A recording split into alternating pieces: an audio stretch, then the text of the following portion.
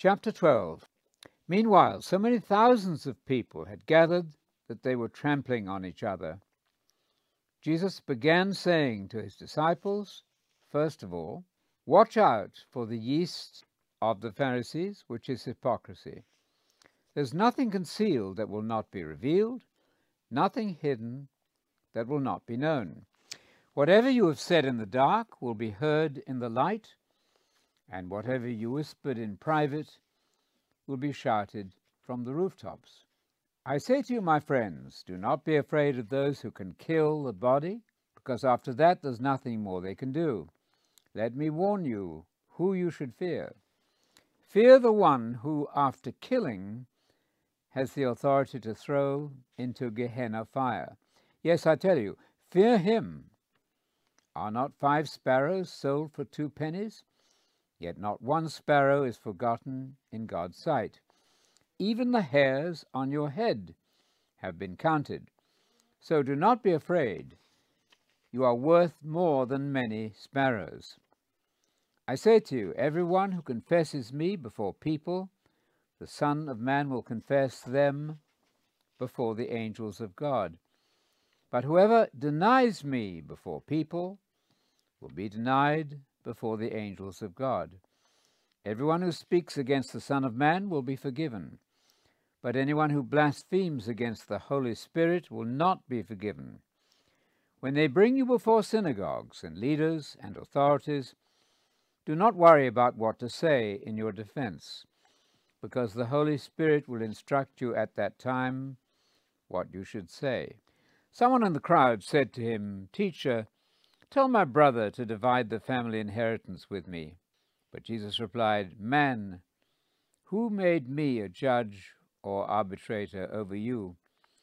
Then Jesus said to the people, "Be careful to avoid all greedy thoughts and actions, because a person's life is not made up of how many possessions they have, even if they are rich." He told them a parable. There was a rich man whose land was very productive. He began. The man thought to himself, "What shall I do, because I have nowhere to store my crops?" He decided, "This is what I will do. I will tear down my barns and build bigger ones, and there I will store all my grain and my possessions. Then I will say to myself, 'Self, you have enough for many years. Take it easy, eat, drink, and have fun.' But God said to him, 'Foolish man, this very night your life will be demanded of you, and then who will get everything you have stored up?' That is what it is like for people who collect wealth for themselves, but are not rich toward God." He said to his disciples, "That is why I am telling you, do not worry about life, about what to eat, or what clothes to put on your body.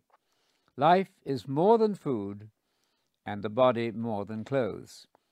Consider the crows. They do not sow or reap, have no storeroom or barn, but God feeds them. You are much more valuable than birds. And can any of you live even a little longer by worrying about it? If you cannot do anything about these things, why worry about the rest? Consider the lilies and how they grow. They do not work hard or spin yarn.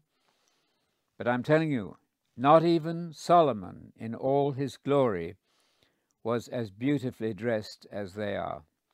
And if God clothes wild flowers growing in a field so beautifully, which are here today, but tomorrow are thrown into a furnace, how much more will he clothe you, you who have little faith?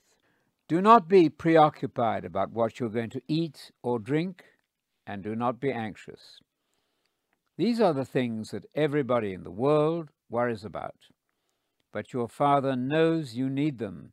But seek his kingdom, and these things will be provided for you. Do not be afraid, little flock, because your Father is delighted to give you the kingdom. Sell what you have and give to the poor. Make yourselves money bags which do not wear out, an unfailing treasure stored up in heaven, where no thief comes near and no moth destroys. For where your treasure is, there your heart will be also. Be ready for action and keep your lamps burning. Be like servants waiting for their master to return from the wedding feast, ready to open the door quickly for him when he comes and knocks. Blessed are those servants whom the master will find on the alert when he comes.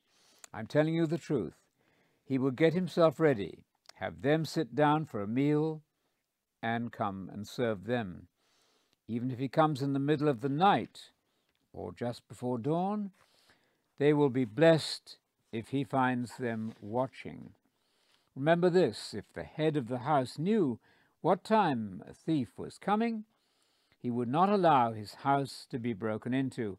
In the same way, you should be ready, because the Son of Man will come at a time you do not expect. Peter asked, Lord, are you directing this parable to us or to everyone else as well? The Lord said, So who is the trustworthy and wise supervisor, the one his master puts in charge of his servants to share out their food allowance at the right time?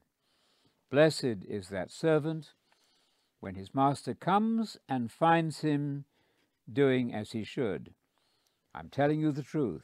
The master will put him in charge of everything he has.